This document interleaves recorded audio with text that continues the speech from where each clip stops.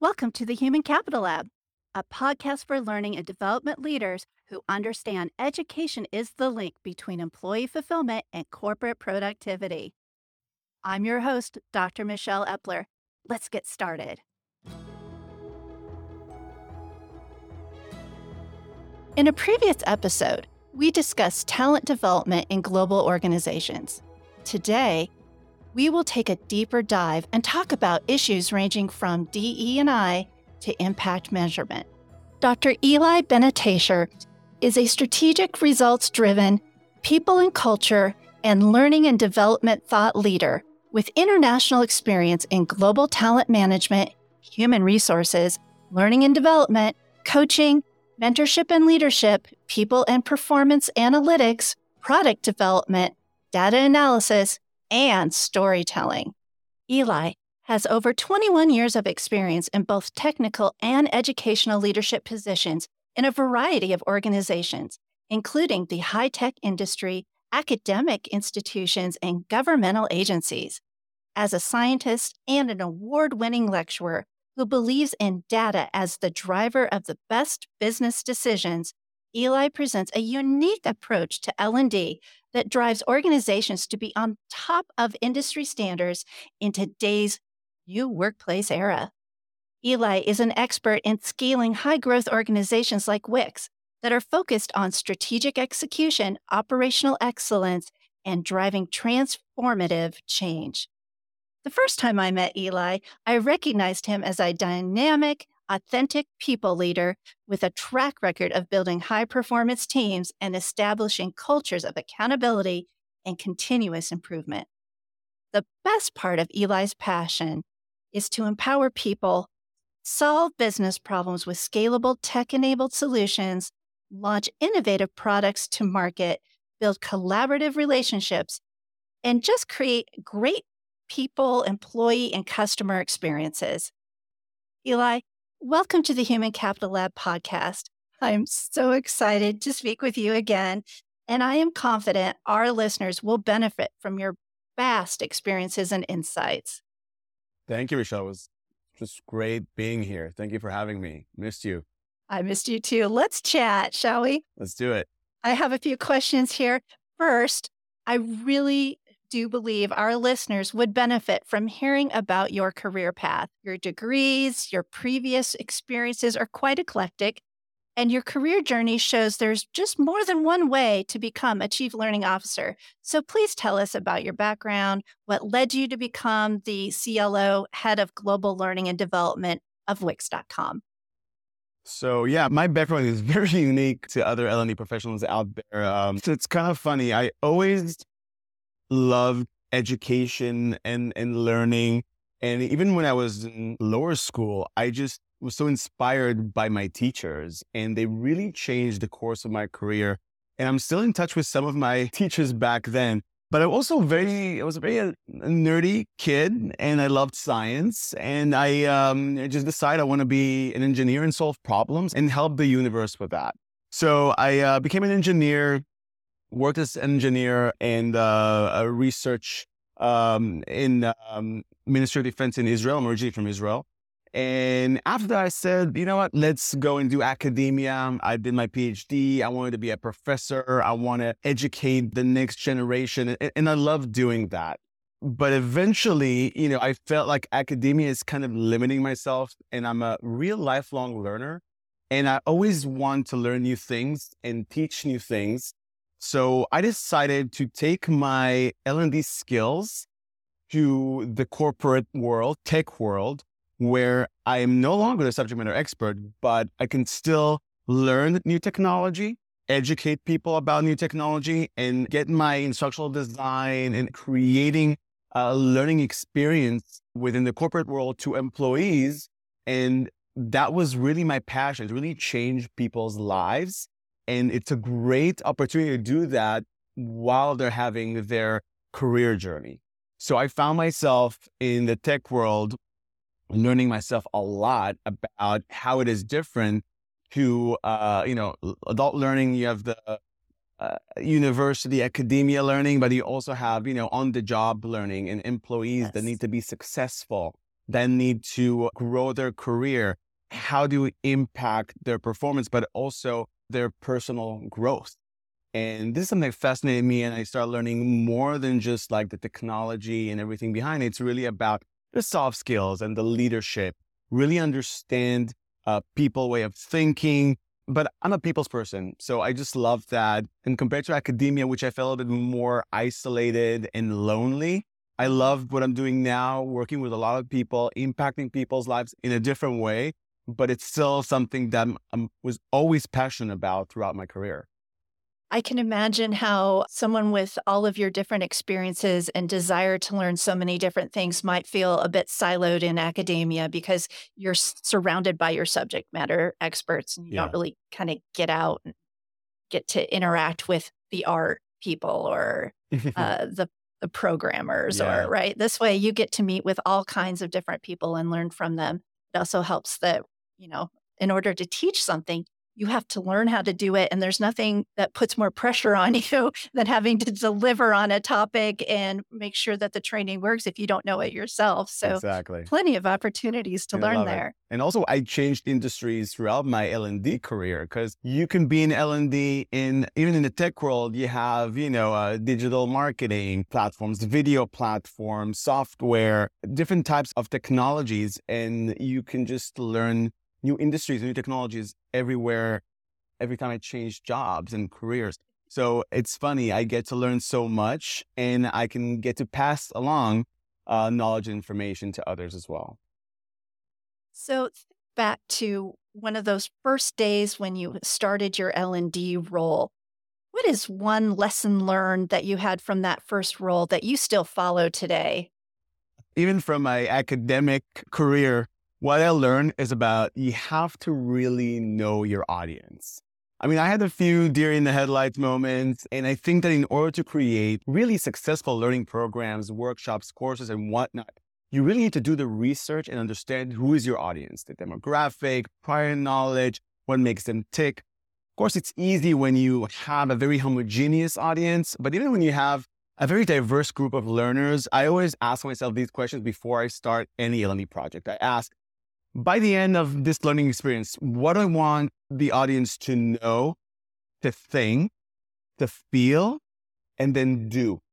So if I'm able to crack that, even if I have a very diverse learning group, my training is going to be successful. And yes, training can create an emotional response that will stick with you even after you went through that learning experience. See, and that's one of the things that I hadn't even thought about when we're developing even our courses is the feeling. Yeah. Right? That feeling, that's the part of the takeaway, right? Of how you ensure that they're engaged. It's like marketing, good commercials. Good marketing is a campaign that can create an emotional reaction with people. It can be even like disgust or something that's very surprising or something that's very even sad. But if you can create that emotion, the emotion is what sticks with us. That's what makes us remember this. And you want people that after a training to have a memorable experience because you want them to do something afterwards. And they're not going to do anything if they don't remember what they just went through. Right. That application is the key. Right? Yeah. So we were on a panel some months ago where we discussed how global learning and development teams are organized and that some are centralized and some are decentralized. What advice would you give new global CLOs working in a centralized design? And you also had some very good insights as to what those who might be doing differently in a decentralized design would do.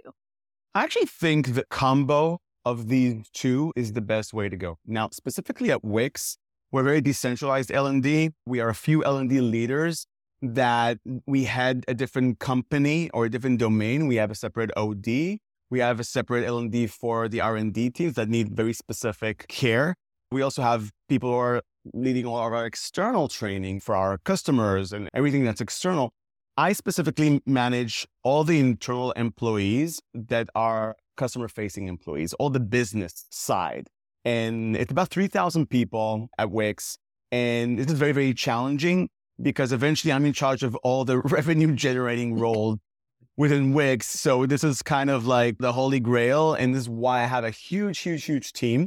So we are decentralized in L&D, but even within my own team, which is pretty big, I have a lot of teams.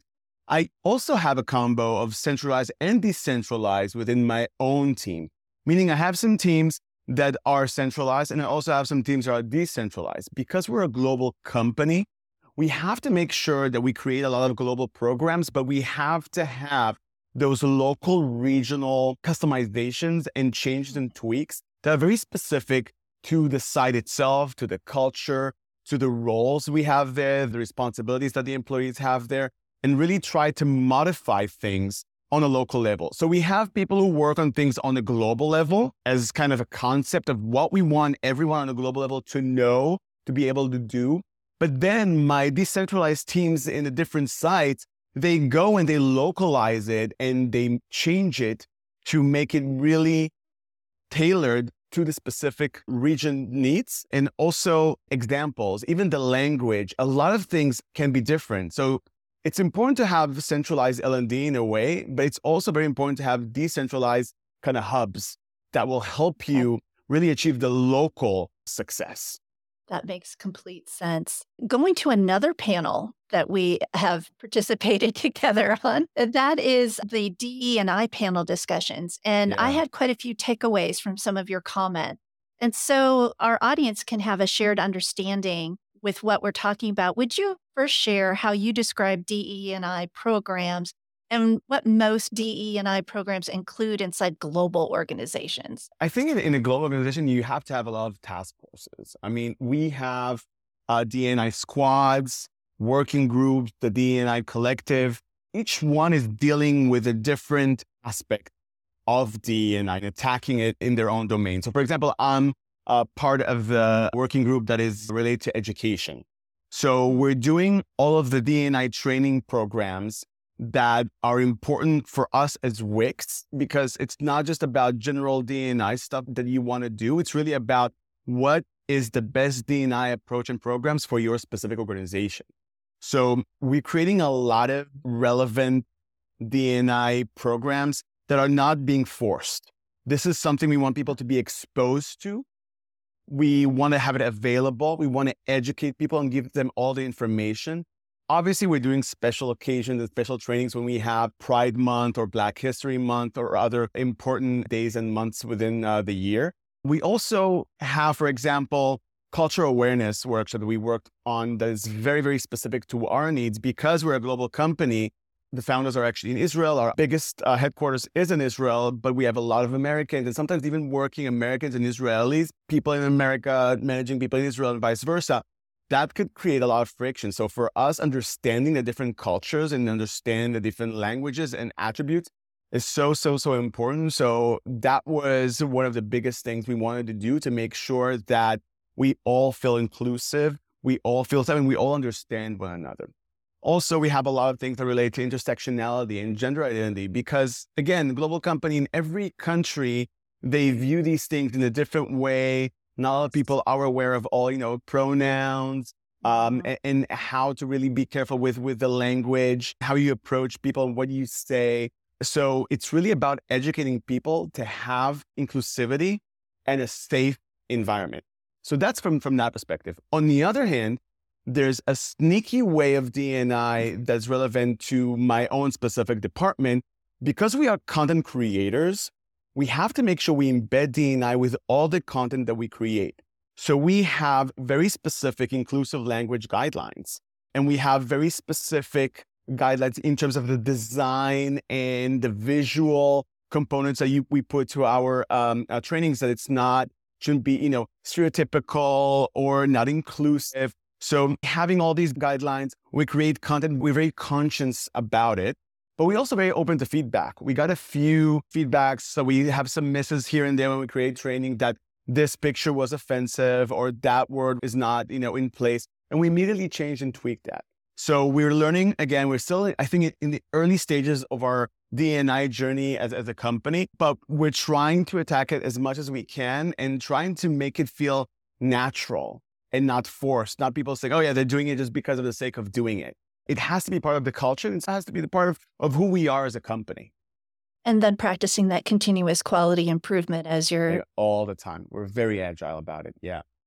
Oh, that's great. So, one of the things both you and I like to do is take a look at measurements of knowing how things are going. And Yeah. so, what are some of the key performance indicators our listeners should really consider when building or examining their DE&I programs?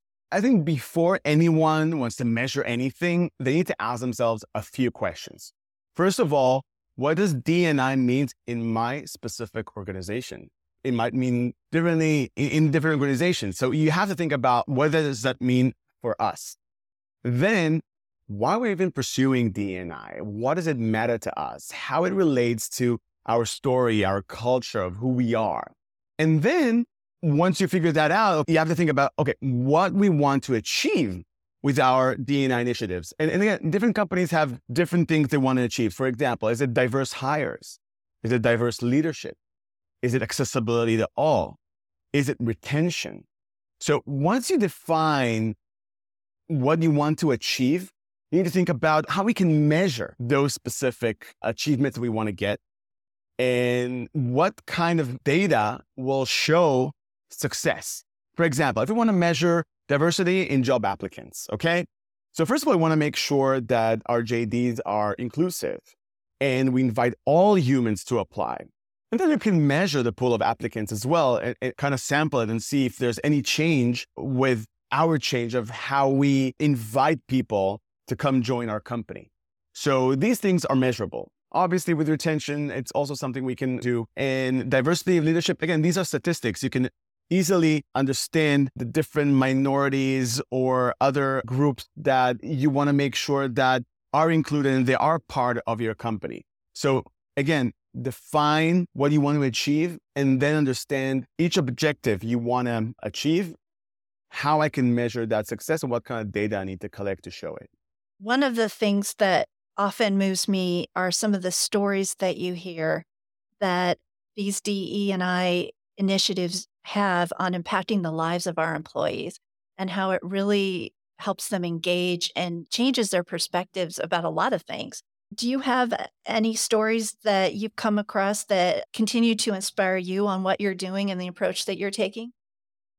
First of all, I think stories are the most impactful way to really, again, create some sort of emotion and a feeling that will stick with you. So we are always trying to bring very unique people to the table. And D&I, it's not just race and gender. There's sexual orientation. It's even the way you think or the way you do things, a personality. There's a lot beyond that. And we're trying to bring really different stories that can really enlighten people about, oh, wow, I mean, this is something that really, really inspires me. Specifically, I'm a white male, but I am part of the LGBTQ community. And as such, I always tell my story. I think that D&I needs to be modeled by the leadership and is part of WIC's leadership. I always tell my story and share with everyone I can. And a lot of people at work come to me and say, oh, because of your story, I feel like I can also achieve these things. And I can also have a similar career path like you. And as part of that LGBT community, and people are approaching me and saying that my story really inspires them as well. If you're connected with me and my story, they also inspire me. So we encourage, because we have a very diverse leadership at WICS, we encourage our leadership to really speak out and say who they are and really be upfront and be very, very open and transparent. One of the key values of WICS is transparency, and we're trying to model it even in things that relate to D&I. And I feel my commitment to my own community to be represented well in my company. I believe that you do. Thanks. So when we've been at different conferences together, one of our shared claims to fame is that when we've presented to chief learning officers about learning program measurements, they haven't fallen asleep. So can you share with our listeners your holistic approach about measurement and how you take a look at the different programs that you offer there at WICS and how you communicate success? Yeah. First of all, I'm a very data-driven professional. I come from science and data, so it is kind of in my blood. I think it's crucial for L&D to be basically act as a business, meaning we need to show ROI, impact, profitability. And because of that, we need to collect the right data to showcase that. So we have first-party data, the things that we can easily collect. And usually L&D people, we collect, all the LMS data, feedback data on our courses and trainings, but we also need to find the second-party data that supports our impact within the organization. And sometimes it is hard to get that because you would need buy-in from the other departments. So I always try to show them why it's beneficial for them to share the data with us, because if we're able to correlate learning data and business KPIs and business success, that's a win-win for all of us. So Yes. again, we need to really think about the business KPIs first. And I think L&D people do need to be more connected to the business, understand the business, understand how the business people are working, the revenue and everything, all these kind of processes, and then understand how we can be directly contributing to those business KPIs that they have. So we need to prove that what we're doing really impact their business. So sometimes we can put a dollar sign and do ROI. For example, if we're doing specific training to a sales team or to the support teams that need to answer more tickets in a short amount of time, we are saying, okay, let's define what we expect. And again, I'm going back to what we want people to know, think, feel, and do. What we want them to be able to do afterwards. And that do, what they want to do, we're going to say, okay, after the training, is there any behavior change? So we can collect everything that's related to the learning experience, but then we have to measure their performance and what they're doing after the training and see if there's any behavior change. And for that, we need, again, to get that second-party data. So if it's about specific performance and not necessarily business-wise, I mean, if finance need to be more effective in doing A, B, or C, or marketing needs to do X amount of campaigns, we can measure that. And then after we measure, say, oh, there's an improvement, you also need to think about, okay, how do I show that I contributed to that success?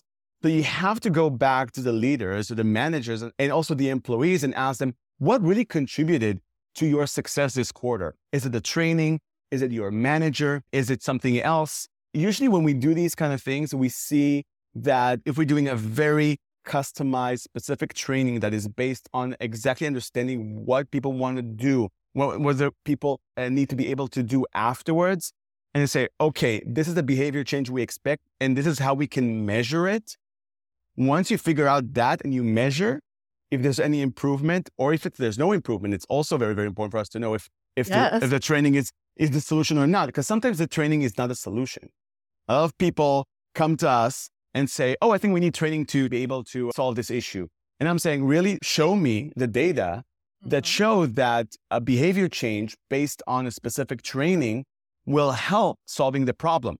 Because if you do training and nothing happens, they will blame you, even though the training wasn't really the solution. So I don't want to waste my resources and money before I can really understand what the problem is and how we see that training will be able to solve the issue and will create behavior change that will result in better performance, more revenue, and connected to our business KPIs that is being drawn by the leadership.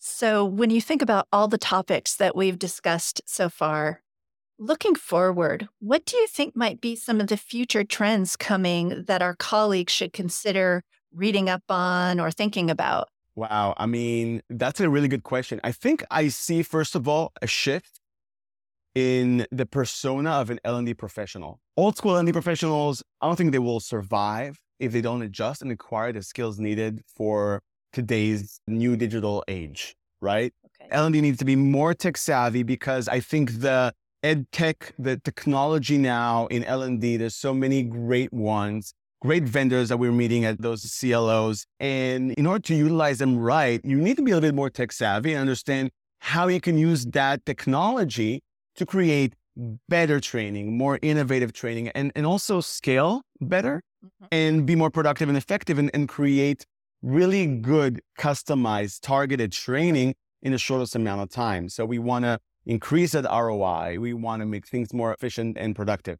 Also, we need people that are more data-driven. So it's very important to be data literate. People need to really figure out how to deal with big data, how to understand what's the story behind the data, and then how to communicate the relevant data to the leadership. Because if you're not able to do that, you're not showing the impact, you're not showing the ROI, and then you're not going to be viewed as a revenue generating department, which this is what we need to aspire for. Because then if there are any cuts on, recession and all the things that we've been going through in the past couple of years, they won't think about cutting you right away because they understand the value, they understand that you bring money to the table. Creating that feeling that they value you and that they need you by their side is pretty important. Yes. And we can use technology for that. And we do need to understand data and collect the data and know how to address data and communicate it well. And sometimes, not all data is important. We need to understand what's really important, what kind of data is related to those business KPIs. And then you can tell your story about how Exactly. you're part of the community in this business that's moving things forward. Agreed. I want to thank you for joining us today, Eli. Oh my God, already? It's done. I had so much fun. Thank you. Oh, it's just been a pleasure to have you.